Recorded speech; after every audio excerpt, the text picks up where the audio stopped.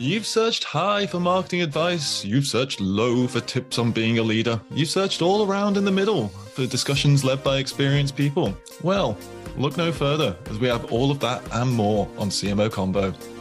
Marketing needs to start driving revenue. We've probably all heard some version of that phrase recently.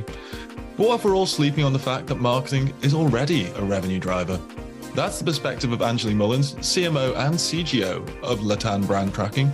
And she's here to explain why it's not so much about changing marketing to drive revenue. It's more about changing how we think about marketing and its position in the business to see that it's already doing so. You've probably seen the news about how short the average tenure is for CMOs. Make sure you don't just survive, but thrive with the Alliance's C-Suite Masterclass. Whether you're looking to climb the ladder or currently an experienced marketing leader, you'll find everything you need to navigate the modern C-Suite. Across 4 months, you'll learn from experienced executives from leading brands like Trustpilot, Slack, Samsung, and more on how to drive results, inspire teams, and secure your place at the table. Don't be another statistic about the tenure of CMOs. Instead, join the ranks of the world's greatest business leaders. Check the link in the show notes for more information. Hi, Angeley. Welcome to CMO Convo. How are you doing today? I'm doing well, Will. Nice to be here. Oh, it's great to have you here. It's great to have you here because it's a topic that we're talking about today that I think is on a lot of marketing leaders' minds, a lot of CMOs' minds, and it's positioning basically our entire industry as a revenue driver. So it's going to be a big conversation today. But before we dig into that, maybe you could introduce yourself to the audience, tell us a bit about yourself and why this topic was so important for you to talk about today. Sure. So I'm Angeley Mullins. I'm originally from the States, but I've been here in Berlin for the past 3 years. And my experience is leading commercial teams and commercial divisions. So marketing, sales, customer success, and most importantly about driving revenue and growth for companies, which is the main reason I wanted to talk to you today. Marketing, I think before has been seen as its own, I would say, functional silo, but in a cave. And it's now really starting to emerge as the new revenue leader and revenue driver, especially with digital strategies and product-led growth strategies. Definitely. And then you're pretty well suited to talk about this topic as well, aren't you? Because you're not just a CMO. I'm saying that in air quotes. You're not just a CMO. You fulfill other functions at Latana, don't you?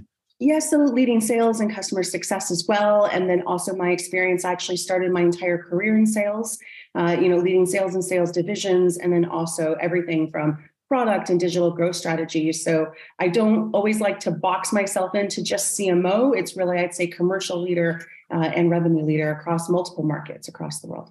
Interesting coming to the position from a sales background. I think a lot of the issues we're seeing with the whole idea of revenue-driven marketing is that a lot of CMOs, a lot of marketing leaders are coming to that position from a creative, from a marketing, from a brand background where those considerations aren't necessarily as important, I suppose. I mean, they are important. We're going to dig into that as part of this episode, but they're not seen as important. That's not the perception of it. Do you think maybe that background has given you sort of a broader perspective than a lot of CMOs, a lot of marketing leaders out there in order to be able to think about marketing in these terms?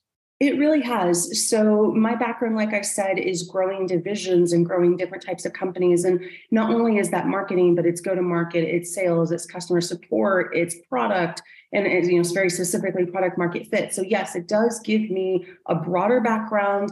It also gives me a broader view of which particular types of initiatives, campaigns, strategies will actually achieve revenue growth.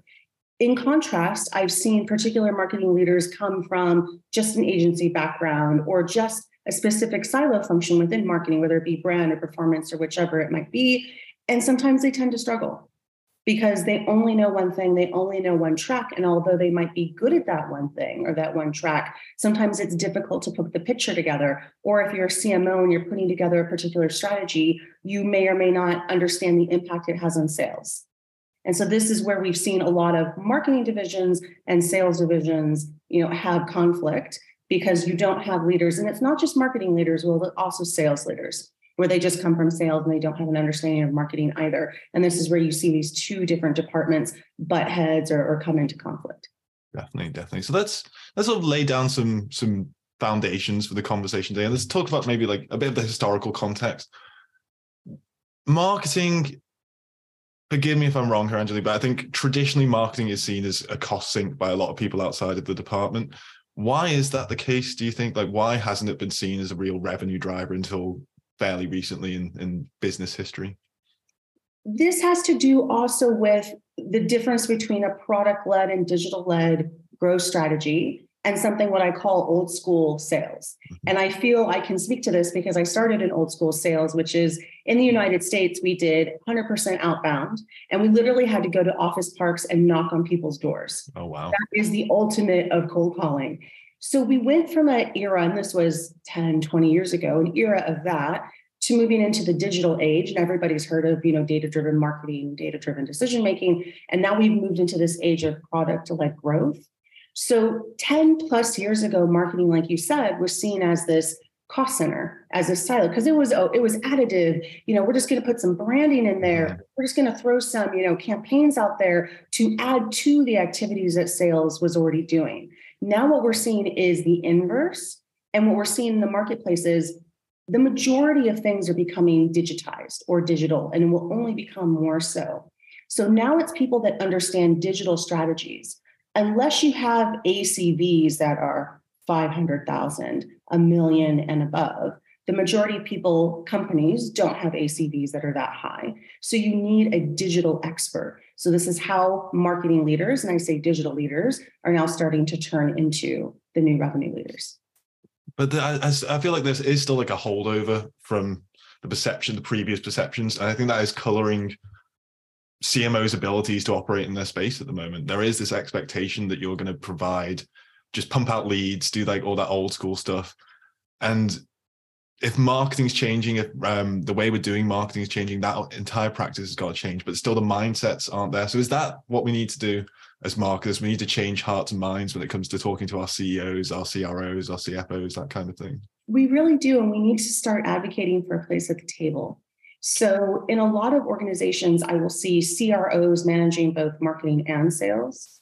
And usually they come from just the strict sales side, and they don't have a great understanding of marketing either. That can be very deadly and dangerous if you have a digital product or a digital go-to-market and digital strategy. We also see within boards a lot of people that have a sales background or a product background or tech background, but not a marketing background. So this speaks to what you were saying about 10 plus years ago, marketing was seen as an additive, a cost center, but the whole industry is changing. How we consume products, how we consume services is changing, and it's changing toward a more digital-led, marketing-led type of initiative. And we're seeing sort of the evidence of that in effect with some of the brands out there. There's a company, I don't know if you're familiar with them, Angeley Gong.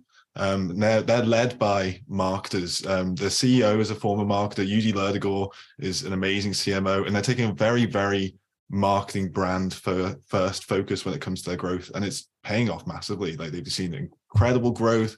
They're one of my favorite brands, and I don't even use Gong. It's not even something that's in my sort of like wheelhouse, but I just love the brand and I love like what they're doing there. And I think it kind of speaks to sort of a change in how B2B is working as well, from my perspective. Like, the way that we're working is changing, the way that we're utilizing the tools in our tech stack is different. Like, I'm using most of my tools sitting in my own living room rather than doing it in an office. So of course the marketing's got to change.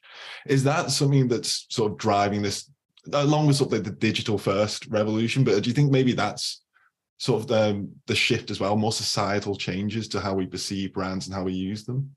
It really is. And in B2B specifically, B2B has had a lot of catching up to do. Mm-hmm.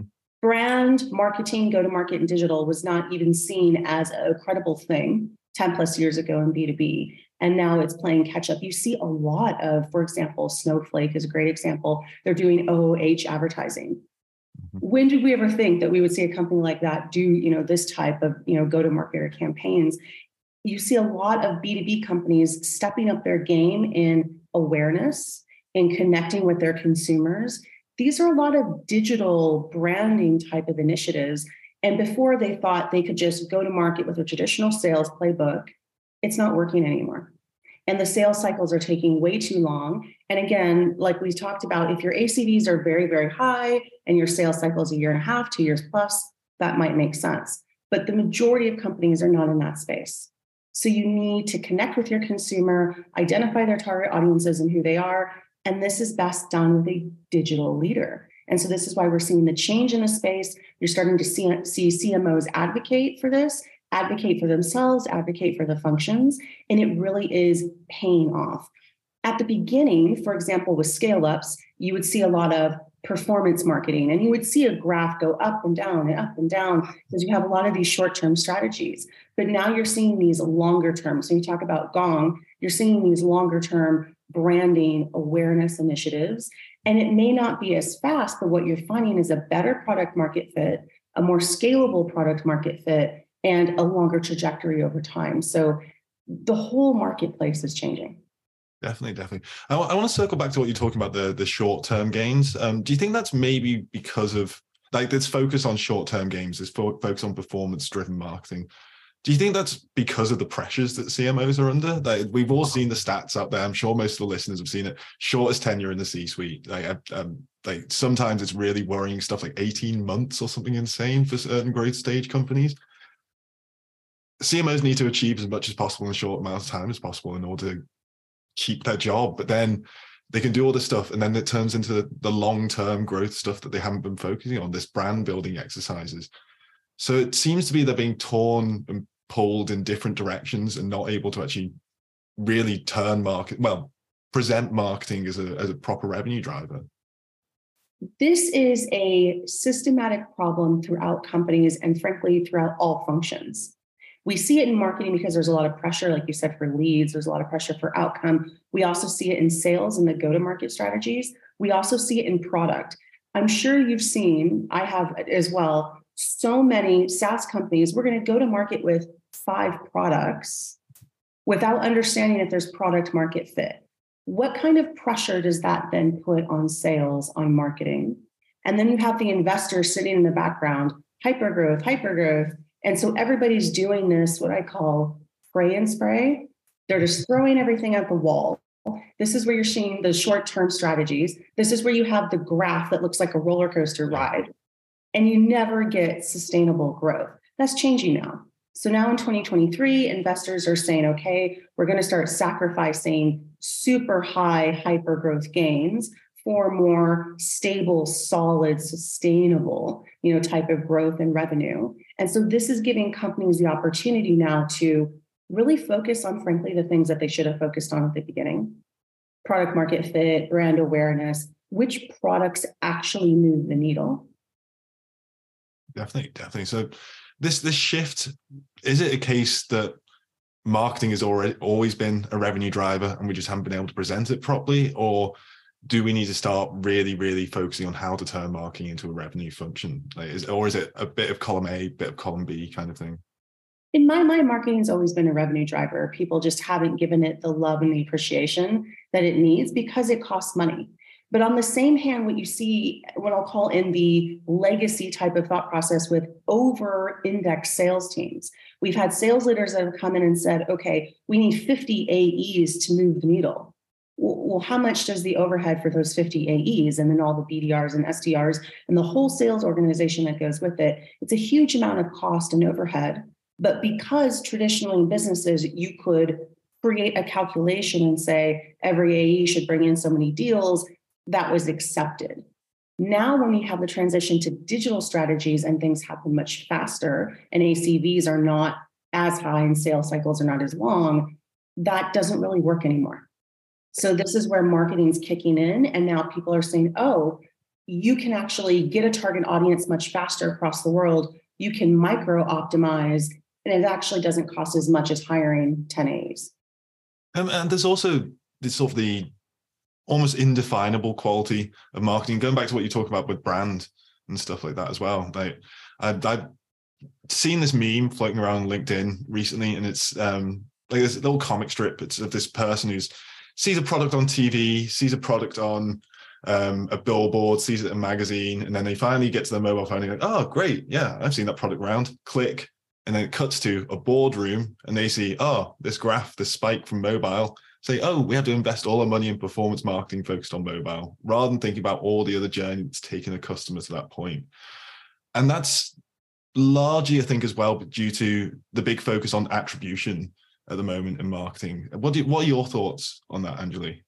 So multi-channel attribution has been something, especially in the past, I would say 5 to 10 years, has been a big focus with the rise of data-driven marketing. Then we had the debate of, is it first click or last click attribution? Then we had this multi-channel, okay, how are they coming in? You saw the rise of content marketing, which I still think is king, especially in a digital age. But like you said, there are so many different channels. Let's say something's put out in social, then you have a webinar, then it comes in on a blog. Then let's say an AE reaches out to them. It's a multifaceted process. And so this is where marketing and sales and CS teams, and I would say product too, are all working together to create the sale. And this is the transition. So I wonder if there's even a new word that we're going to call it, multifunctional attribution. Who knows? I'm sure there's going to be a word, coined for this. But marketing is a driver of revenue, but it has to play along with sales and product and CS. And companies need to look at customer acquisition more holistically. It's not just putting out a fancy brand campaign, putting out a performance marketing campaign, and you automatically get more customers. If you get people in a funnel and there's no product market fit, it's not going to work. If you get people in a funnel and the sales cycles, if there's an issue there, it's not going to work. So it's really this multifunctional attribution. Maybe that'll be a term later. I like that one. I like that multifunctional attribution because it does speak to all the different, I'm going to use that word again, functions that these different activations can have. Like an event where you meet a potential lead, there's a lot of different things that can come out of that besides just pushing people directly down the funnel kind of thing. Like there's a lot of different ways you can open up their world, open up to potential upselling, cross-selling, all kinds of different things. So I like multifunction, definitely. Let's talk about this sort of holistic model. Obviously, that requires a lot of great collaboration between these different teams, but they are separate teams and they do have separate goals and separate KPIs that need to be working towards. And I think that kind of can lead to big blocks in collaboration and creating this holistic view. What are your thoughts on how we can overcome these kinds of barriers between the separate teams? It starts from the top. I mean, it's very simplistic. It starts from the top, and then your senior leadership team or your executive leadership team really understanding how all of these functional activities help the common goal. So if the common goal for a single year is to get to X type of revenue or have a certain amount of awareness or customer growth, whatever it might be, each function has to participate to get there. And we've all seen within our own organizations, product has a roadmap, sales has, a roadmap, tech has a tech stack they're dealing with, marketing has campaigns, and these campaigns are waterfall and it doesn't match. We've all been there and we've all seen it. But the reason for that is because there's been a disconnect of, at the very top, CEOs, the ELT, the executive team, really making it clear, this is what we need to accomplish in this calendar year, whatever cycle it is that they have, and making sure that every initiative in an organization goes to it. The one thing you can notice is if you go to different functions in an organization and you ask each team, why are you working on this initiative? And nobody can tell you why or how it connects to the larger goal, then you have a systematic issue. So it's almost like a company culture idea, rather than just talking about like restructuring the teams or introducing new tech. It goes really towards just the ways that people are thinking about the work they're doing. Operationally, so company culture can be identified in so many different ways, which is a very long conversation down that rabbit hole.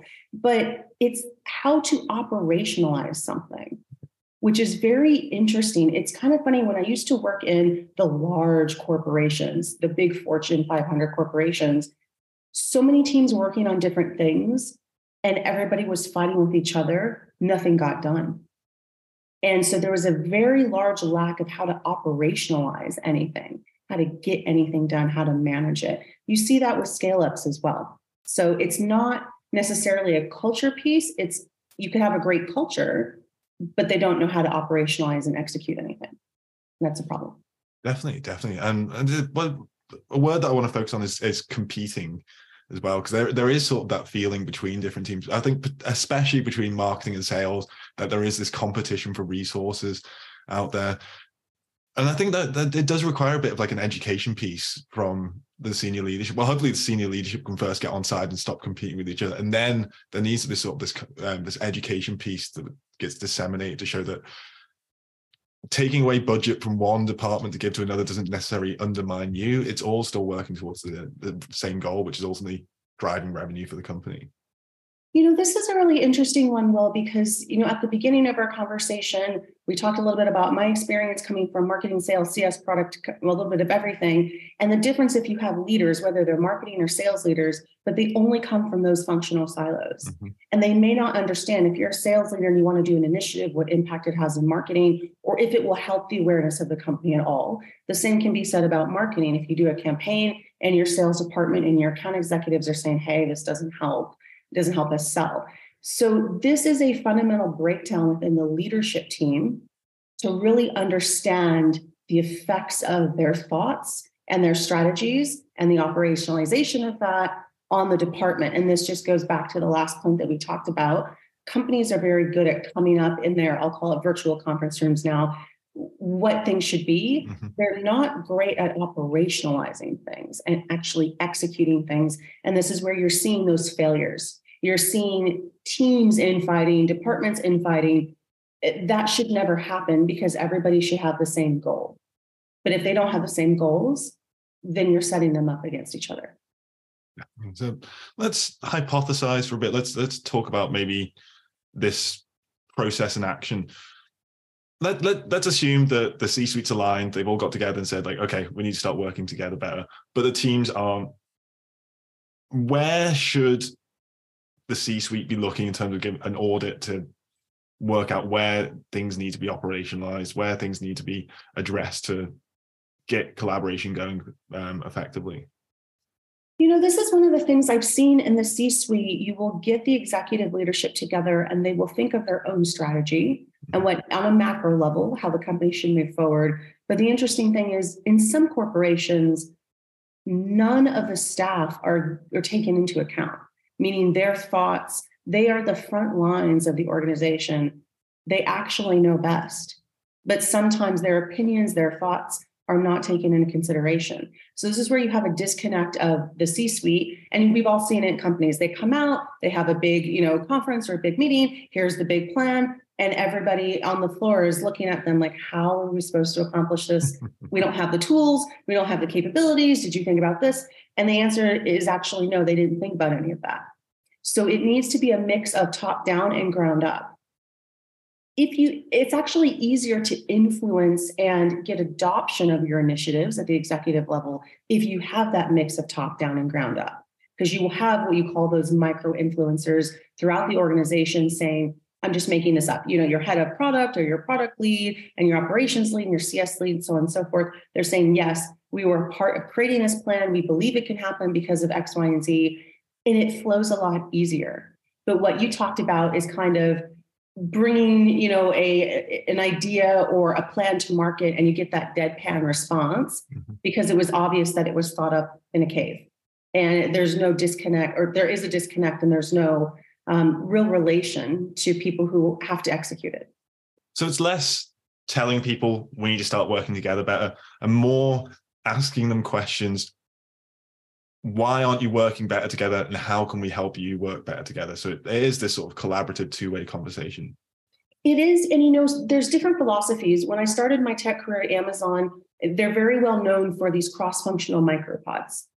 And there's this different kind of theoretical debate. Should you have functioning silos, a marketing department, sales department, so on and so forth? Or should you have, for example, the team at Prime, when I was working there, they had a product person, a marketing person. Everybody's supposed to do data analysis. So I won't say they had, an analyst, but the idea is it's cross-functional. Mm-hmm. And so automatically people are forced into a situation that they have to work together and take all of their different skills and knowledge and work together towards a common goal. And I did see how teams were able to outproduce, be super efficient. Now, as a company scales, can you do it that way? There's different, philosophies on how you should do it. But if you have a very specific go-to-market initiative, if you have a very specific project, it is a very good practice to actually do. Put your marketing, a salesperson, a product person, a CS person, a data analyst, a tech person, all in one room together and say, this is the goal, how to achieve it. And you will get so much better results. And it takes the whole departments and teams fighting out of the picture. So it's a really good way to at least start. Definitely. I mean, I think we, in sort of like the marketing department itself, we kind of see the appreciation of having these sort of like micro pods of cross functions, sort of like the effectiveness of a copywriter and a designer working close together, that kind of thing, and working together with a customer marketer as well. Like having all the different functions within a marketing department working together in concert in these kind of pods works really well. So I can see the advantage of that, doing it interdepartmentally as well. The only thing that I could see running into a problem with that is who has the authority, or is it based on maybe sort of a case-by-case, project-by-project basis, like who takes the lead in these pods? This is why I said it's different for different companies, and you can't take one philosophy, for example, at Amazon and apply it everywhere else. No. There has to be a decision maker. We've also seen, I think, the other side of the pendulum where there's this decision by consensus and everybody has a decision, so there's no decision and it doesn't really work. Whoever it is, and it's very specific to each company, but whoever is a decision maker needs to be appointed. And in my view, it needs to be one person. One person needs to have the final authority to make the decision. So it's hard for me to say because I'm not sure, from the listeners, their particular companies and their situations, but a single decision maker, whether you have a pod structure or whether you have a traditional functional, structure, a single decision maker. But I do think that this cross-functional thought, so even if it's not a pod, put together a cross-functional committee, do something. So in your analogy, you have, a copywriter and a designer working together. That's great. What if we added a salesperson? And a salesperson said, look, when I'm pitching, this particular product or service to clients, they may or may not understand this positioning, or this is what they're really asking us. And you can upstream that into your marketing flow. So this is where I'm a strong believer of getting people together. I did it once at a previous company, and I even involved developers, and developers were in the group, and they don't know anything about design. They don't know anything about marketing or sales, but they're like, look, I can code it in this particular way, and we can do different things, with the website. And everybody's like, oh, this is great. And, they felt part of the team. And now you have this inherent cohesiveness. And I'm really a believer that I see a lot of this being lost amongst teams, and it affects production. It affects revenue.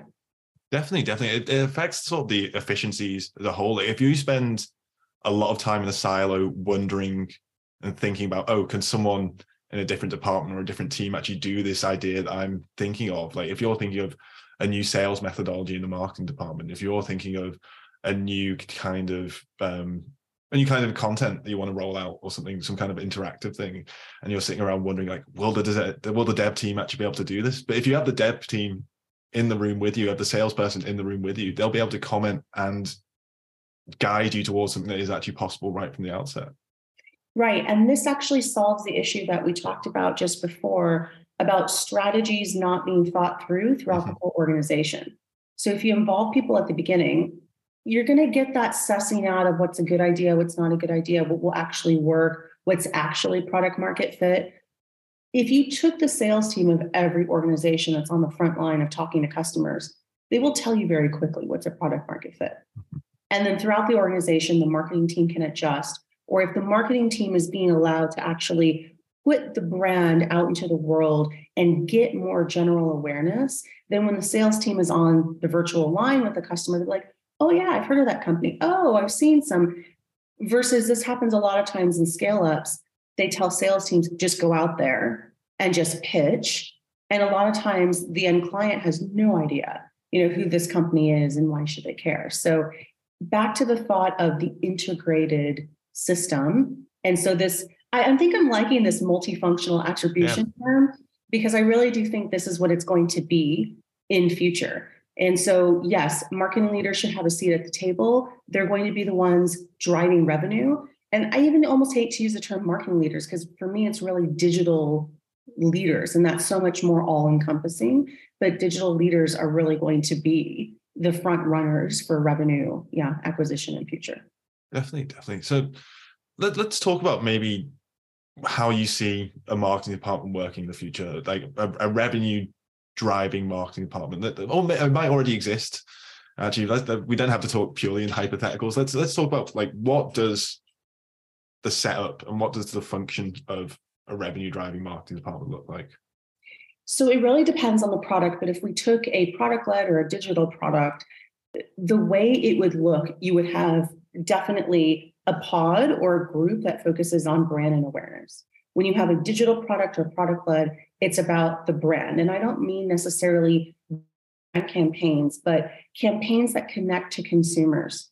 We did a few webinars last year about this. And when you go to market and you put out campaigns that connect to your audience, use real people, real situations, these people are voting with their wallets. And you see more sales, more revenue growth immediately versus what I would call the old school Nike ads. Just put some glitz, or I'm sure you've seen, probably in the last few years, it's all these celebrities. Yeah. Companies are spending millions of dollars, euros, whichever currency, and they're getting celebrities just because people know them, but they're not connecting. That's also changing. So number one, someone or an entity within the marketing department that focuses on not only brand, but awareness, super important. Then I would say from there, customer acquisition. This is a tricky one because especially in a lot of scale-ups, they go to market first with performance marketing because you need that hyper growth. Customer acquisition does not always need to be performance marketing. It can be a very strong content department if that's what moves the needle. It can be product marketing if that moves the needle. It can be what I call life cycle marketing, taking your current cohorts, putting them back into play, feeding them back and forth to the sales team. There needs to be a lot of testing done to figure that out. You have this term nowadays called growth hacker. Mm-hmm. I'm not actually a fan of that term. I really believe that term is something that's been kind of catchy and it's thrown out there. It basically means you do everything and nothing at the same time. And you are the person, you're laughing because you know exactly what I mean. I know exactly what you mean. The person that has to do all of the micro experiments. And if they don't work, it's all your fault. But then if they work, then they take them away from you and give them to somebody else. So I'm not a fan of that. I think everyone in an organization should be growth hacking, or there should be, 20% allocation that we just allocate towards experiments for future. So this is where I'm saying, I don't know if that should be, but brand, customer acquisition should definitely be there. Social, I think, should now be its own. So in some companies, it is its own department. In some, it's not. It really needs to be its own thing. Is that organic social or paid social that we're talking about? Organic and both together. It needs to be its own, in my view. And again, this is all with a caveat of it depends on your product. Mm-hmm. But depending on what your product is, social, the rise of social commerce, especially as AI moves forward, as digital-led strategies move forward, social commerce is going to be the thing. And it will be the main driver in the future. And most people, when you wake up in the morning, at least I do, you're on LinkedIn, you're on, your TikTok, your Instagram, whatever you're on. For those who are more geeky, maybe you're on your GitHub, whatever you're on. But everything is social commerce, social influencing. And so this is why I think it's going to be super, super important. I also think that marketing departments should have their own mini tech team. So whether it's website development, whatever it might be, own mini tech team. And then PR and comms is one of those things, depending on the company and the product, should also be there. So there's these different moving needles, but I think this is the basis, the foundation of how it should be. And that still fits within this idea of collaborating with different departments, working with all these different functions that you described there. I think every single one of them should still have input from sales, input from customer success, input from product. Going back to the brand one, that's one that we've often, historically, lots of people thought, salespeople shouldn't have anything to do with talking about where the brand should go. But as you say, they're on the front line. They know they're speaking to customers and they can gauge the temperature of how much a customer likes the brand and what things need to be changed. They know which brands perform better than our brands and more effectively than just looking at sort of data streams and stuff like that, because they're talking to the actual customers. So having a salesperson having a say on brand, I'm not going to go so far as saying that we should have salespeople coming up with all the brand stuff because that'll put me out of a job. But having input from sales on that function makes perfect sense, and I think makes sense with all the other things you described as well, Angeley. Yeah, the interesting thing, specifically talking about brand has been one of the oldest initiatives in the world, the original initiative, and it's the one that works the best over time. even though you have performance marketing and customer acquisition strategies and growth hacking, even though I don't like that term, you'll get those short-term waves, but it's brand and brand awareness that is the long game. Mm-hmm. And it is the only game. And that's why you have Nike, these companies, Apple, that we all know and love. People are loyal to them, not because of their performance marketing strategies or their email lifecycle campaigns. They're loyal to them because of the brand, and they identify what they're putting out into the world, what their values are. So that's why I say it's the long game. And it's really the only thing. You can change your performance marketing strategies. You can change your customer acquisition strategies, your email, your social campaigns. But it's very difficult to change your brand and your brand identity once you've gone down. There really is a point of no return, at some stages of company's growth. So it's super important that you get that right and you're connecting with consumers. And so just like we talked about before, I used to work at GoDaddy, for example. They, would sponsor race car drivers, all kinds of sports people, and that's okay. And it can work. But I think now the market is changing. People want to see people like them up there on campaigns. They want to know that their values align with the values of the organization. So previously, we've been looking at things like mental health, sustainability, and you see a lot of companies following with this. We, brought up issues of postpartum depression, men showing vulnerability in the workplace. These are things that actually move the needle and got customers more intrigued and got customers actually buying more because, like we talked about before, they're voting with their wallets. So the whole industry is changing. And that's why the integration of all of these functions is so much more important, and to recognize these changes. And it's actually sustainable over time. And a lot of investors now are looking for that predictable, sustainable revenue growth. This is it. The integration of the functions, understanding the product market fit, relating your go-to-market, that integration between marketing, sales, product, customer success, the integration of that to the customer values. These are the things that are going to, move forward the needle. And of course, marketing is a huge piece of that. And customer values, they're going to be even more important moving forwards. I know they're already important, but if you look at the data around Gen Z, Gen Z, however you want to pronounce it, there's a lot of data out there saying that they are going to vote with their wallets. They are going to choose brands that align with their social values. And that's not just within the B2C world, it's in the B2B world as well. This up and coming generation, I think they've got the highest on record of people who have stated their intentions to become entrepreneurs rather than work in the corporate world, which means they're going to be the people buying the B2B products in the future. They're the people who are going to be setting up businesses and buying all this MarTech and this tech stacks and stuff and they're going to do it based on values driven stuff. They're going to want to work with companies that align with their values because they don't want to buy from companies that don't align with their values. So why would they want to be a company that isn't aligned with their own values at the end of the day? And I think it's this idea of sustainable growth based on connecting with the customers more directly. I think that's the real revenue driver of marketing, to bring this full circle. Angeley, that's what marketing does. It allows you to get in touch and contact with a customer in a way that other departments just can't do. Exactly. And that's really the heart of what marketing should be. All the rest of it is peripheral. All the rest of it is, I would say, the gift that keeps giving. But it's the basics of aligning who you are as a company, your product, services, the value around that, and the value you give the customer and why you're there, what you believe, to the actual customer himself or herself. That really is what will create that in the future. And it will be much more sustainable over time. The flip side, though, is you're not going to see these huge hypergrowth graphs. Mm-hmm. And so I think now the investment community, because of the economic times that we live in now, they're really starting to say, okay, we're now looking at companies that have true product market fit, that have sustainable growth. Maybe it's not super fast, but sustainable long-term growth, because these are the companies that will survive over time. These are the companies that have strength in their numbers, all of the KPIs that we all love and know. And these are the companies that will continue to grow and innovate over time. But marketing, like I said, is a huge, huge piece in that.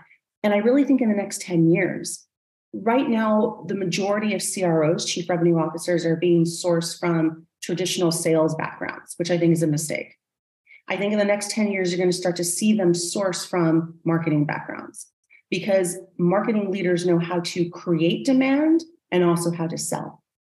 And this is the piece that's going to make marketing and digital so much more valuable in future.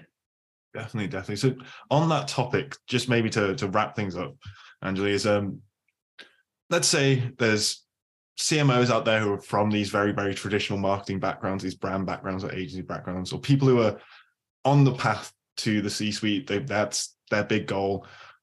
What should they be thinking about? What skills should they be developing in order to really fit into this revenue driver marketing that we're talking about here? Like it's all well and good saying, oh, I know how to write some amazing copy. I know how to produce a brand that looks amazing and people like. But when it comes to revenue driver, what are the mindset? What are the skill sets that marketers need to be honing to sort of fit themselves into this brave new world? In my view, it's understanding as much as you can about the other functions. So from my own experience, it was very unique because I started as a salesperson leading sales teams. I know what it's like to pitch a client and to be on the line to get that deal, do forecasting, get revenue in the door. I've also done tons of go-to-market. I know what it's like to actually push a product forward and get a product created and push it out the door. So for those marketing leaders that don't come from that background, take classes in your own organization, do job shadowing. I'm sure every AE in your company would be more than happy to throw you up there on the phone and start to do some sales pitches, job shadow, go through a product life cycle, not from the marketing standpoint, but from the product standpoint. What does it take to actually launch a product?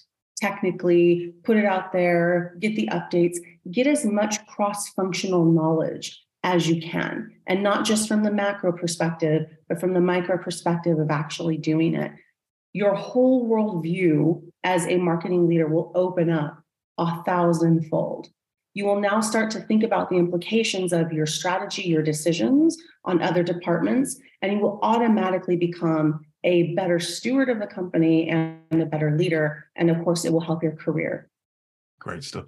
I think that's a great note to end it on there, Angeley. Thank you very much for joining us today. To be honest, I came into this episode thinking like, oh, there's no way we're already in the state where marketing is a revenue driver. It still is a costing, but I know I'm definitely converted here based on this conversation. It's just all about presenting it properly to other people within the business, I think. Exactly. Definitely. So thank you very much for joining us today, Angeley. I've really enjoyed this conversation. I'm sure our audience has enjoyed it as well.